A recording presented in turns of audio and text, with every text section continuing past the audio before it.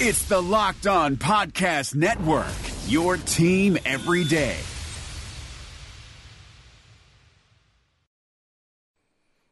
It is Locked On Jazz for the 6th of March, the third-year jump. It's going on in two different spots tonight.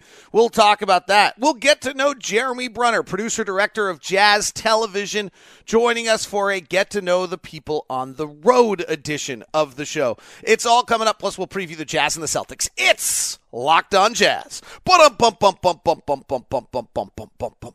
Pow! How are you? I'm David Locke, radio voice of the Utah Jazz, Jazz NBA insider. This is Locked On Jazz, your daily podcast on the Utah Jazz, giving you insight, expertise, geeky numbers, and making it way better to be a Jazz fan each and every day. Thanks so much for tuning in. We bring the show to you every single day, Monday through Friday, so make sure you add it to your routine. Have it be the first podcast you listen to each and every day, and tell your friends about it so they can become smarter Jazz fans. Interesting matchup tonight between Donovan Mitchell and Jayson Tatum. They won't guard each other. They're a little bit different players, but both of them are going through the third-year jump. If you look at Donovan, 25 points a game, 4 rebounds, 4 assists a game. Everything's more efficient than it was a year ago, and we'll dig into it. And then even just recently, last 5 games, 29 points, 5 rebounds, 5 assists. Last 10 games, 26 points, up a little bit, 5 rebounds, another assist, shooting 48% and 40% from the 3. You're seeing this little jump. He's taking the same amount of shots as he took a year ago. His 3-point shots, he's taking the exact same amount. What he's actually doing is making his twos more, so we'll talk about that and look at that a little bit here. And he's averaging a point more per game. He's averaging a rebound more. The reason this is happening is the third-year jump of NBA players is when this is when it happens, and it makes sense. So the process here is that an NBA player comes into the league, has this incredible basketball resume, has been the best player on the floor in almost any game they've ever played, particularly if they're a top 10 pick. They go through the draft workouts. They go to the draft, they go to Summer League, and then they get ready for the season. They have really no time to get their game ready for the NBA, and they bring their college game into the NBA, and they have some success their first year. Donovan obviously was fabulous. Jayson Tatum was a little less fabulous, but they both were super good. And then from there, they go to their first offseason. And that's, I think, the first note that I think everybody makes kind of a mistake when they analyze players is that the offseason after their first season is really their first offseason. The offseason coming out of the draft is not one where they're able to get better. Just the way the structure is, the exhaustion, college season right into workouts, all those kind of things. So now they're exhausted. They go to their first offseason. And what almost every player does in their first offseason is they try to improve all of the items they weren't very good at in the first year. That makes sense, right? Intuitively, that's the right thing. What ends up happening is the opposite. They actually go back, they try all those things again, and they're still not good at them. And the reason is because the NBA is so great, and everybody in the league has that basketball resume, that there are things that you're simply not going to be able to do in this league. Now, if you're 6'8" and 204 pounds like Jayson Tatum, well, there's less of them. If you're 6'1" like Donovan Mitchell, there actually are probably a few things you're going to have to figure out that you actually can't do in this league, and you're going to have to adjust and figure that out. And we're seeing that happen with Donovan. The year 2 to year 3, the reason there's the year 3 jump is it's year 2 to year 3 where they come out of that and say, all right, for 2 years in a row I've tried to do X, right? So Trey Burke was continually trying to get to the basket and just not being big enough. I now know I can't do that. Now I will get better at the things that I'm really good at. And so in the case of Donovan, the 10 to 16-foot jump shot, we've seen him go from 37 to 48 to now 50% shooting on that 10 to 16-foot shot. The floater, which, I think many of us think he takes more than we'd probably like him to, has jumped. In year 1, he was at 38%. Year 2, he actually got worse. He took it more and more, and he got worse. Year 3, he's moved that from 34% to 44%. So that's the jump that he just took. His long 2 has gone from 41 to 47. So really, as much as this game is like, okay, don't take too many twos, the fact is that the elite scorers have to be able to score at all three levels. Donovan is going to the rim less than he used to, but he's scoring at 63% at the rim, which he's always been good at. But, as the game's evolved, teams have adjusted to him defensively. He's changed where that shot is. And now he's taking the exact same amount of threes as he took a year ago. And he's moving some of his shots around. Unfortunately, not as many at the rim, but his maybe a realization in year two. I just can't get to the rim at that rate. That's not going to be sustainable. I'm going to have to learn this. And we're seeing him make that jump right now. And he's playing brilliantly. His catch and shoot game is on fire. His last 10 games of catch and shoot are over 50%. If you start to kind of look at a little bit of his month by month, I think he had a slight in February. He had a slight post All-Star game blip where I think he blinked for a second, but if you actually look at his numbers, he's just kind of subtly improving. His rebounds per game, which this team needs, is back up to 5. His assists per game is back up to 4. You're seeing these like little incremental big steps from him. Now he's back to scoring 30 every now and then. Donovan is a much better in control player than he was. He had the 4 straight games of 30 here recently. Now 3 of the 4 were losses. I think he's learning how to just assert himself on a game. But he had gone 10, 12 games without 30 points. Like I think he'd gotten tired. And the other thing you have to remember is even in their third year, most of the stuff they're experiencing for the very first time. And that makes it, unique to them. Jayson Tatum has just absolutely exploded recently. Jayson Tatum in his last 10 games, 31% from the field, 29% from 3. 31%, 31 points, 9 rebounds, 50% from the field, 46% from 3. His last 5 games, he's at 33 points, 9 rebounds, 4 assists, 51%, and 35% from 51% and 51% from 3. Sorry, I couldn't read my own writing. He's just exploded. And if you dig into him, it's actually the thing that's changed most for him is just a load difference. His first year at 19, he took 10 shots. His second year, he took 13. He's now taking 19. Donovan's become actually more efficient. What Tatum has done is just dramatically changed the amount of shots that he's taking. He's gone from taking 3 threes to 4 threes to 7 threes a game. His free throws are up a little bit as well. His minutes have increased. He's probably just gotten physically stronger. He's added a rebound. He's added an assist. He's so long. I think he's actually, what I think watching him is he's figured out how to use his length. He's unique. He's Joe Ingles with athleticism playing with the ball in his hands, which is an incredible combination. But his usage rate is the change. He's gone from 20% usage to 22 to 29% usage. And as he's figured out his free throw rate, actually, if you kind of look at it from the big picture, not dramatically different. He was bigger his rookie year. He went down, and now he's kind of back up, similar kind of to what the process that we were naturally talking about. His rim finishing is actually right kind of where it was his rookie year. His short floater's not very good. His mid-range is not very good. His three-point shooting is terrific. He was a good three-point shooter his first year. He's a 40% dead-on career three-point shooter. So you're seeing him actually adjust a little bit. That long two is not a good shot for him. He came in, people compared him to Carmelo. He's gone from taking about 18% of his shots as long twos to 8. So that's a nice change for him. He's increased a little bit of his floaters and a little bit of his short twos from his rookie year, but mostly the biggest difference is he's turned those into threes. He's now gone from taking 30% of his shots as threes to 38% of his shots as threes, which if you're a 40% three-point shooter, you should certainly be doing. He's doubled the amount of threes he basically takes per 100 possessions. And that's where he learned and evolved. They've also changed, frankly, how they're using him. He's played much more kind of spread floor 4, whereas I think he was playing a little bit more 3, and I think that's had an impact on him this year. But he is taking that year 3 jump and has been absolutely marvelous in how he's done it. And in turn, like, he's turning the ball over a tiny bit more because he's playing with the ball in his hands more. And those are the things you let, and he'll continue to just get better. You'll watch him on the pick and roll. He's added all these different aspects of things. So really an interesting interesting aspect of things to watch him do and watch him evolve in that. So, watch those two guys today. This is the natural progression you get out of NBA players. Excuse me. Jeremey Brunner will be joining us here in just a second. We played the Celtics recently. There's not a huge amount to add on to this. They're great. They're the 4th-ranked offensive team, the 4th-ranked defensive team in the league. They're the 4th-best team at defending the three, the 11th best three-point shooting team. They're amazingly balanced. They're basically top 10 in all offensive four factors.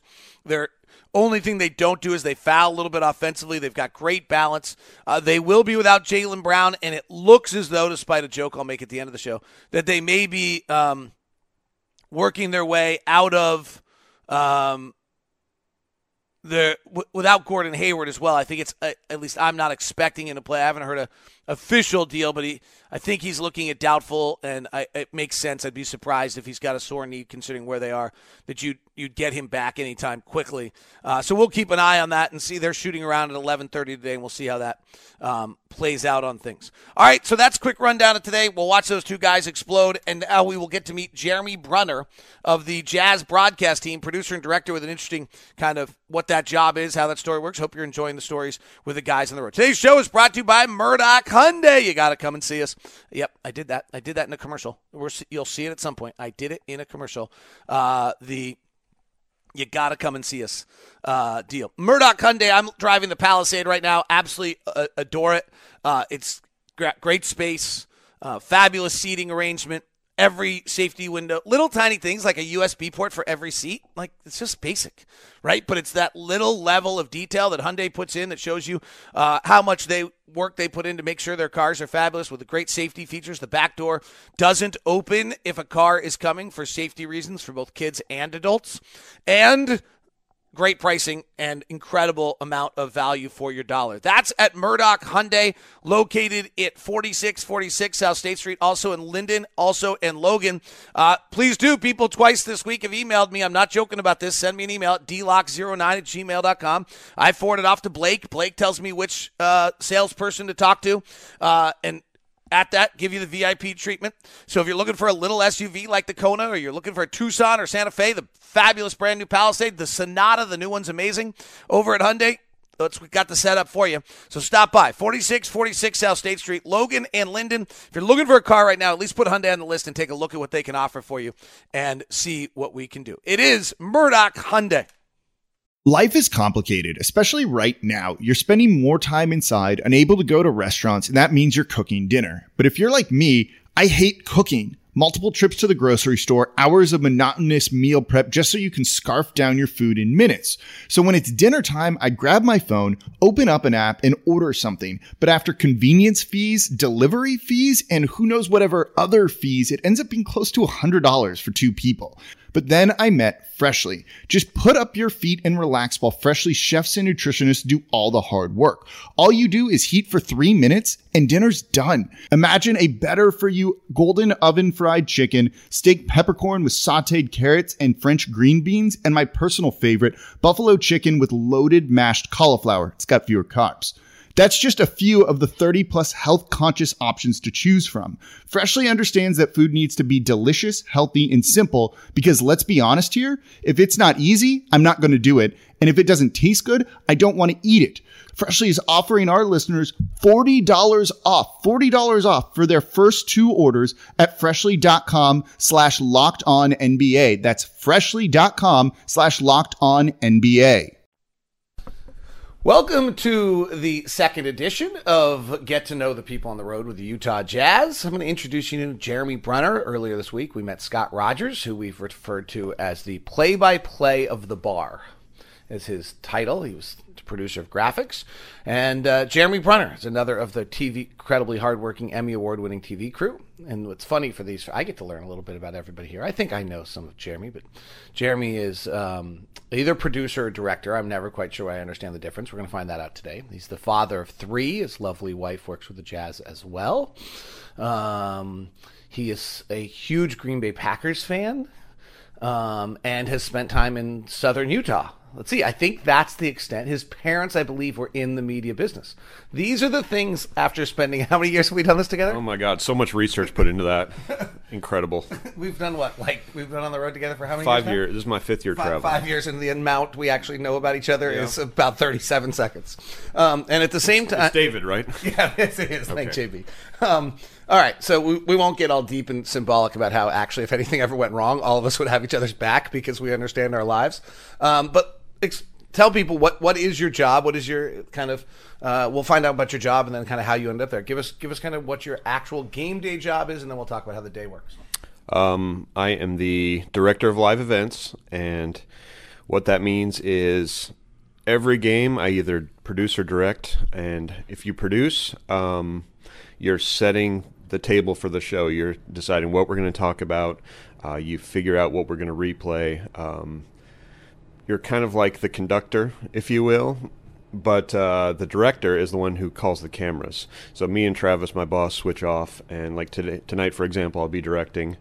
Yeah. All right, so Gordon Hayward misses. We always have to have that be part of the story. Gordon Hayward misses. Rudy rebounds. Outlets to Conley. Conley's on the run. Donovan's coming from the right side. It's an alley-oop. Take me through, and then as the director, how you're doing that. So on every play, our cameras all have assignments where they're supposed to go.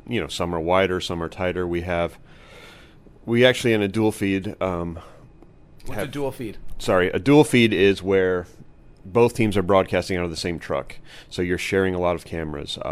In a dual feed, we actually only have 3 cameras, and then the rest are shared with the home show. And how many total cameras do you have in a regular game? 15 to 20, depending on the game. Wait, so you're directing a broadcast, and you're watching 15 to 20 different cameras and deciding which one you're cutting to? Exactly, and it's a lot sometimes. That's what we do. And like I said, all cameras have their assignments. On an alley-oop, the high-tight camera, which is the one up, in the rafters by you. Thank you, except for in this building, I'm not in the rafters. I'm actually in Hingham, Massachusetts, but it's all right. Sorry to bring it up. Anyways, that guy is usually your assist hero, so he'll go to the guy who made the pass. Our slash cameras, which are kind of the lower corner cameras, will either go, depending on what the side they are, they'll go to the... Sorry, I'm just so ignorant. Lower corner meaning they're on the floor? No. They're elevated. Okay. You see them in our arena. They're in the corners above the VOMs.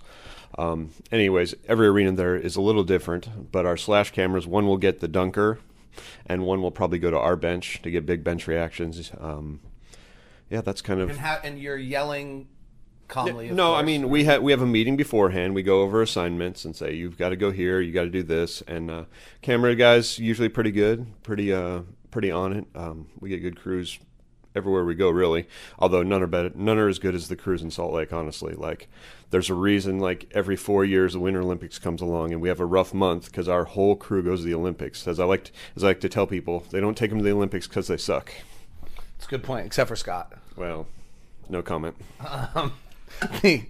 Because we know Scott's listening to see. Scott's like, I wonder if Jeremy was funnier than I am. Oh, no. That's right. It's a low bar. It is. All right, so on that play, you're hitting all those various things. You showed me once, which I think is really fascinating. I don't know how we're going to totally share the story.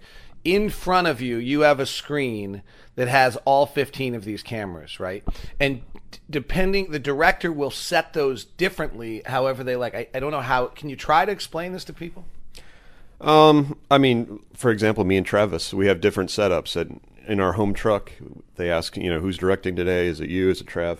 And my basic line of vision is I go left to right. So in one line, I'll put the 2 handheld cameras on each side, and then above that, I'll put the slash camera. What's a handheld camera? Those are the ones down on the court. The guys who get plowed on a dunk or whatever. In fact, in New York the other night, we had 2 guys, both ends, they got wiped out on plays. Felt bad for them, but it happens. Good camera, though. Good video, right? Yeah, always. Got to replay it for their reel. But yeah, I forgot where we were going. All right, so you've got the screen set up. That's how you and throughout a game, you're just. And are you do you instinctually know that you're going to this camera based on what's happening in the game, or are you watching all 16 of those cameras and saying, oh, wait, Quinn's doing something crazy, I'm going to go shoot in on Quinn? Yeah, I mean, you have a basic idea of where things are going to look the best depending on where it happens on the court, so that dictates a lot of it. But really, that's more for replay. The producer's chair now, he's got to know which angle, the alley-oop, it depends, the low camera coming right at it's good. We have a robotic camera on top of the basket. I haven't even mentioned those yet. So you don't want to show like all the same angle. You want to mix it up. You show the low camera and then maybe you show like the backslash angle and then maybe you show the robot camera. It depends on where the play happens and what it is. When you watch a game, I always am listening to the announcer. Kevin Harlan's my guy. Every time he calls a radio game, I get the tape and go listen to it.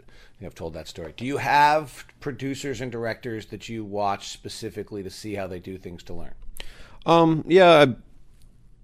There's teams and broadcasts. You kind of watch everybody. But there's teams in broadcast that kind of stand out, and you're like, they do a really nice job. Like the Celtics tonight, they have way too many sponsors, but they do a really nice job. The Knicks and Nets are always really good. There's a lot of teams. There's a lot of teams that do it well. I can't really think of any that do it poorly. But yeah, you pick up little things from watching other people's like replay sequences, and you're like, oh, I never would have thought of that, but that looked really good. And hopefully we're improving all the time. That's kind of the goal. So to get ready for a game, Ron and I will sit on the plane and we will watch the opponent's last game. So we see what they're doing and we'll talk about things we're going to talk about in the broadcast, and then we go do our separate prep, and then it kind of comes together. I'm not sure it's the greatest system. It's probably more detailed than most radio teams. What is your guys? So from the time we finished in, where were we last? New York. Sums it up right there. So the times we finished in New York, give me kind of what your preparation process is to be ready for the game here in Boston. Well, as I'm directing, there's not as much like research. When you're producing, you're in charge of the font list, which is the graphics we build. You get the Stoke notes, which you mix in with that. Stoke notes are the Scott Rogers who we talked to earlier this week. God bless him. So there's less for a director. I get to do more paperwork, things like approving time cards in Salt Lake, glamorous stuff like that. On these days that I'm directing, when I'm producing, though, you're up early and you gotta, I'm on Stats Pass a lot. Scott Rogers prefers Basketball Reference, but I like Stats Pass personally. I prefer cleaning the glass. And of course, I know you do. Don't get me started. By the way, if you're wondering, there is like a whole internal. I don't know. I kind of feel like the debate's over. We just kind of have all staked our spot in the ground and like moved past it. But there is this whole debate of what types of analytics and how forward-thinking we should be with our analytics. The Jazz TV crew is, I would say, actually one of the most forward-thinking in the league, which at times Jeremy might roll his eyes over. And then I think they should be further, Well, it's one of those, that's kind of like the question of our business right now, is how deep do you go on this, and how do you make it digestible? Because, some people, like for example, I'm not a big rebound percentage guy. Hate rebound percentage. I prefer rebound differential, honestly. But, there's pluses and minuses to all of them, of course. There's so many minuses to that. So many minuses. How can there's several. It just means you missed more shots and they got more rebounds. Perfect. All right, so I think we've kind of covered the job the best we can in 9 minutes. Tell us your route. Like, how did you end up in this job? Oh, my goodness. Well, it started when a young man and a young woman. You don't want to go back that far? No. Okay, sorry. Thanks. So, he's our dry humor guy. Oh, God, I love it. In the business, I suppose, I went to Weber State, did TV up there. I mean, I went to school thinking I was going to work in newspapers because my parents own a newspaper. And then somewhere along the line, someone says, oh, you won't make any money. Come do radio. So I did sports radio for a while. And someone's like, oh, TV makes even more money. So I did that. It didn't really matter. I just wanted to be around sports. But eventually I got a job in TV at Channel 4 in Salt Lake. I was a studio cameraman. I also interned there before that. So eventually they had a sports producer leave for whatever reason. And I'd keep going in just like I was an intern between, if you're running a studio camera at 5 and 10, there's like 3 hours where you just kind of sit around. So I would just go and help the sports team. So when they had an opening, they hired me. I was a producer there. I eventually was a photographer, an editor, reporter, anchor at times. But I was there for 8 years. Got laid off, which happens to everyone in this business eventually, is what I've been told. But and it rocks you forever. Yeah, it's a challenge for sure. But then I got a job with K-Jazz. I was producing the pregame show, and I did that for a couple years. And then when Joe Krieger, who we all know, when he left the business, he didn't leave the business because we still see him all the time. But when he left the team to go move to Denver, they thought of me. So this is my 5th year on the road with you, and it's great. You're away from home a lot, which is a downer, especially with kids. But the road certainly has its pluses as well. The best part of the job is? Oh man, I like how every game is different. I'm ripping off a Travis line here, of course, my boss, but every game is different. Like every situation is different, and just the fact that some jobs can get to feel so robotic, where every day you're doing the same thing, and it gets old. And our job, that's not it. It's a little fear every night, I always like to say.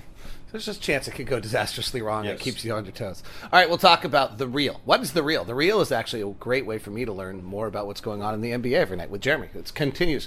As it's a get to know the guys on the road and the people on the road on the Locked On Jazz as we continue.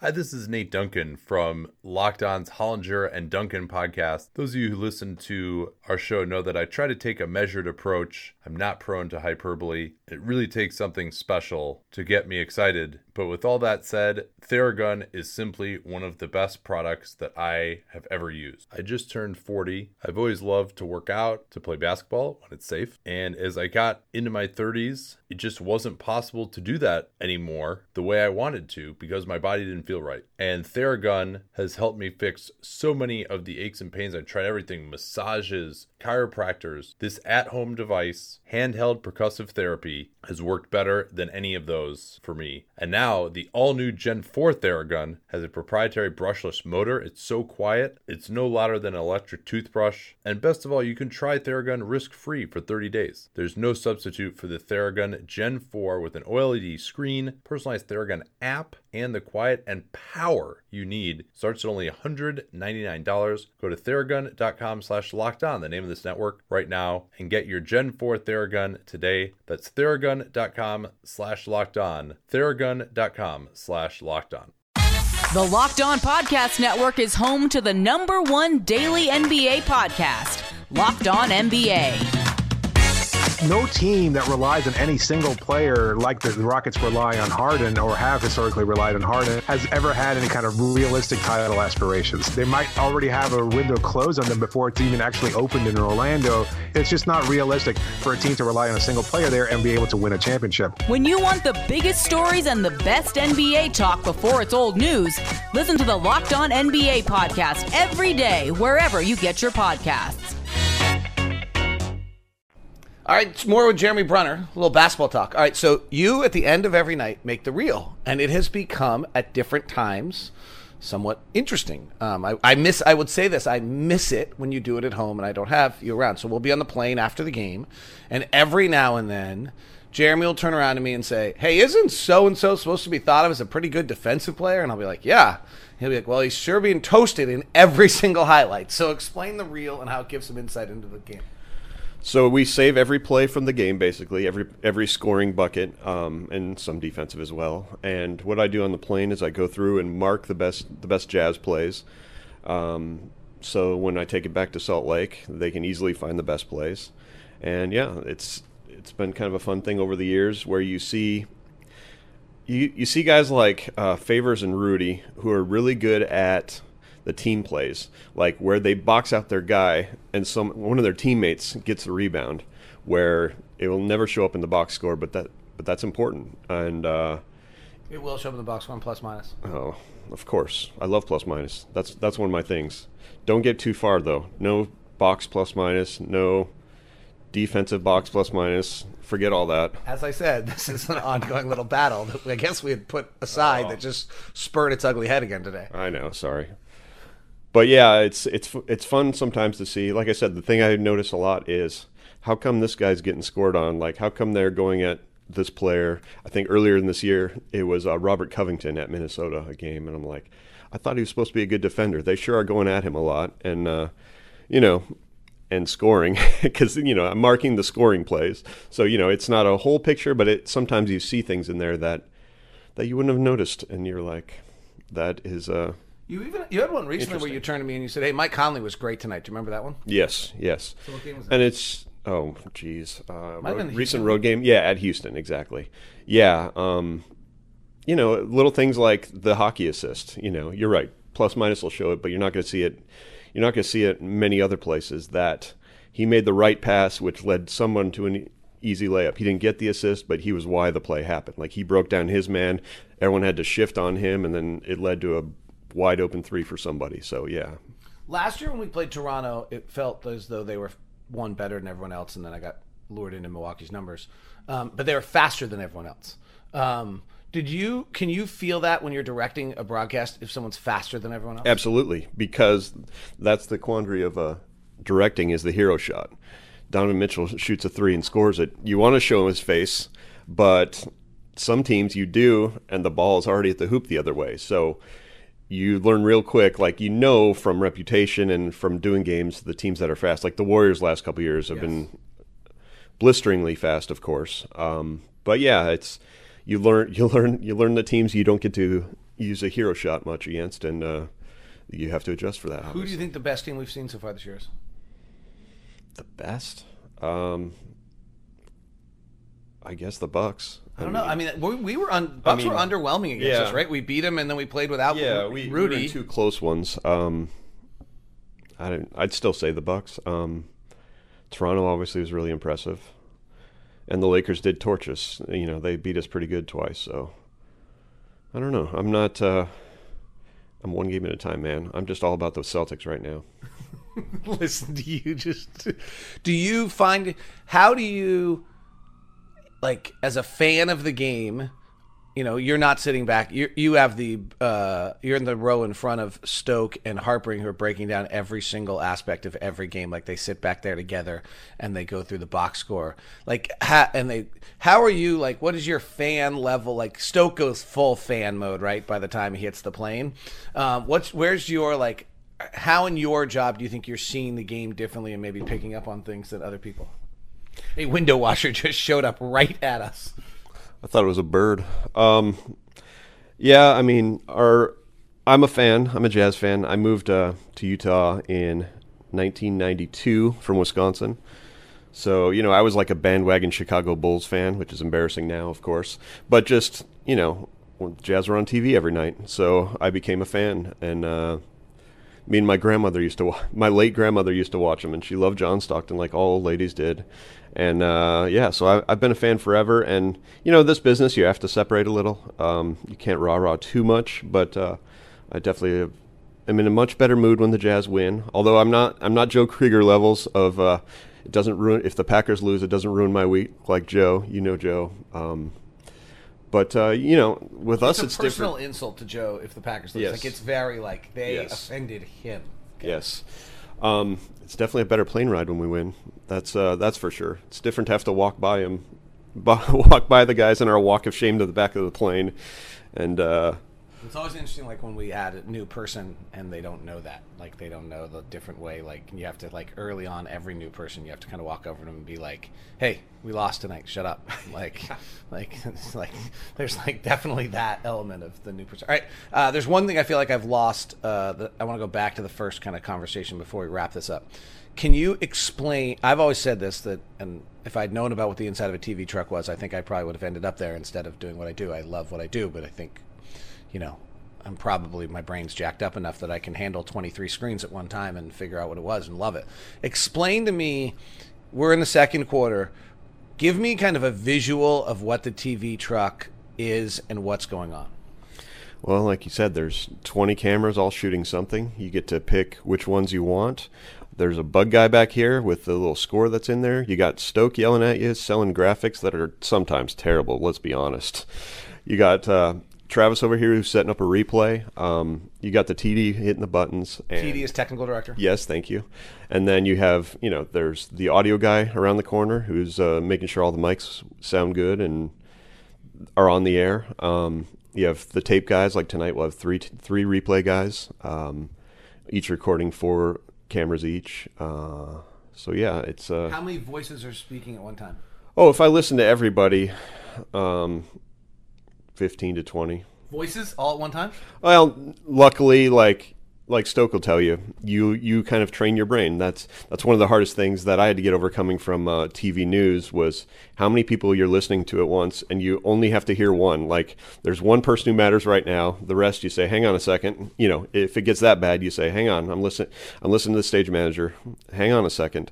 But you learn to listen to a lot of different people at once, and it's I'd say that's the hardest part. Even harder than like selecting cameras is training your brain to know who to listen to know what matters. Because ultimately, the producer's the most important and the director's the most important as far as what's going on the screen. So, I have to listen to Travis the most because he's setting up a replay. He's telling me to go to a replay and I'm cutting around over here and goofing off. So, yeah, it's that's the hardest thing, I think, is training your brain what to listen to. All right, let's hope the Real has Gordon Hayward getting toasted all night tonight. That'll just make people happy. He's not even playing. Oh. Seems doubtful. Oh, well, there goes that idea. All right, that is Locked On Jazz, the second installment of People on the Road. I don't know how far we're going with this. We just started creating it. It's just TV people. Does anyone get to ask you questions? No. Oh, that's terrible. This is the best. I was gonna ask. All right. So the show is over. No. I needed to ask you. Uh-oh. He's directing. You get asked all the time about like your favorite restaurants on the road. Yes. Give me a top 3 budget, because I'm cheap. I don't go to the David Locke restaurants because I can't afford it. That's fair. Give me a top 3. Nor can David Locke, by the way. Well, top 3 restaurants I should go to because I can afford it. That are affordable. I mean, Gus's is an easy one. No, I'd have to look them up because I can't remember names because that's not how my brain works. There's a sandwich shop in New York that's absolutely amazing. It starts with an A. I'd have to just look it up on my Arby's? No, it's not Arby's. But I can't do this off the top of my head. Embarrassing. So much. I would go to the Daily Catch on the North End for which is just kind of an awesome hole in the wall. My favorite place here in Boston today. If I was having lunch, I'd have to think. I'll tease it. That's a future episode. That's a future episode. Yeah. All right, budget spots on the road. Nowhere in Oklahoma City, I know that. All right, that is Locked On Jazz. Thanks for tuning in. It's a Friday. That means Anthony and Adam did Locked On NBA today, so tell your smart device to play the most recent episode of podcast Locked On NBA. Hi guys, this is Josh Lloyd, host of the Locked On Fantasy Basketball podcast. The NBA is back, so that means that fantasy basketball is back in one form or another. We've got daily fantasy, but there's also some fantasy leagues with the resumption of play with these 8 regular season games in Orlando, and Locked On Fantasy Basketball is going to have you covered. It's not just for fantasy basketball though, because we recap all of the games across the NBA, so if you're looking for a broad overview of the action across the league every day, Locked On Fantasy Basketball is the podcast for you.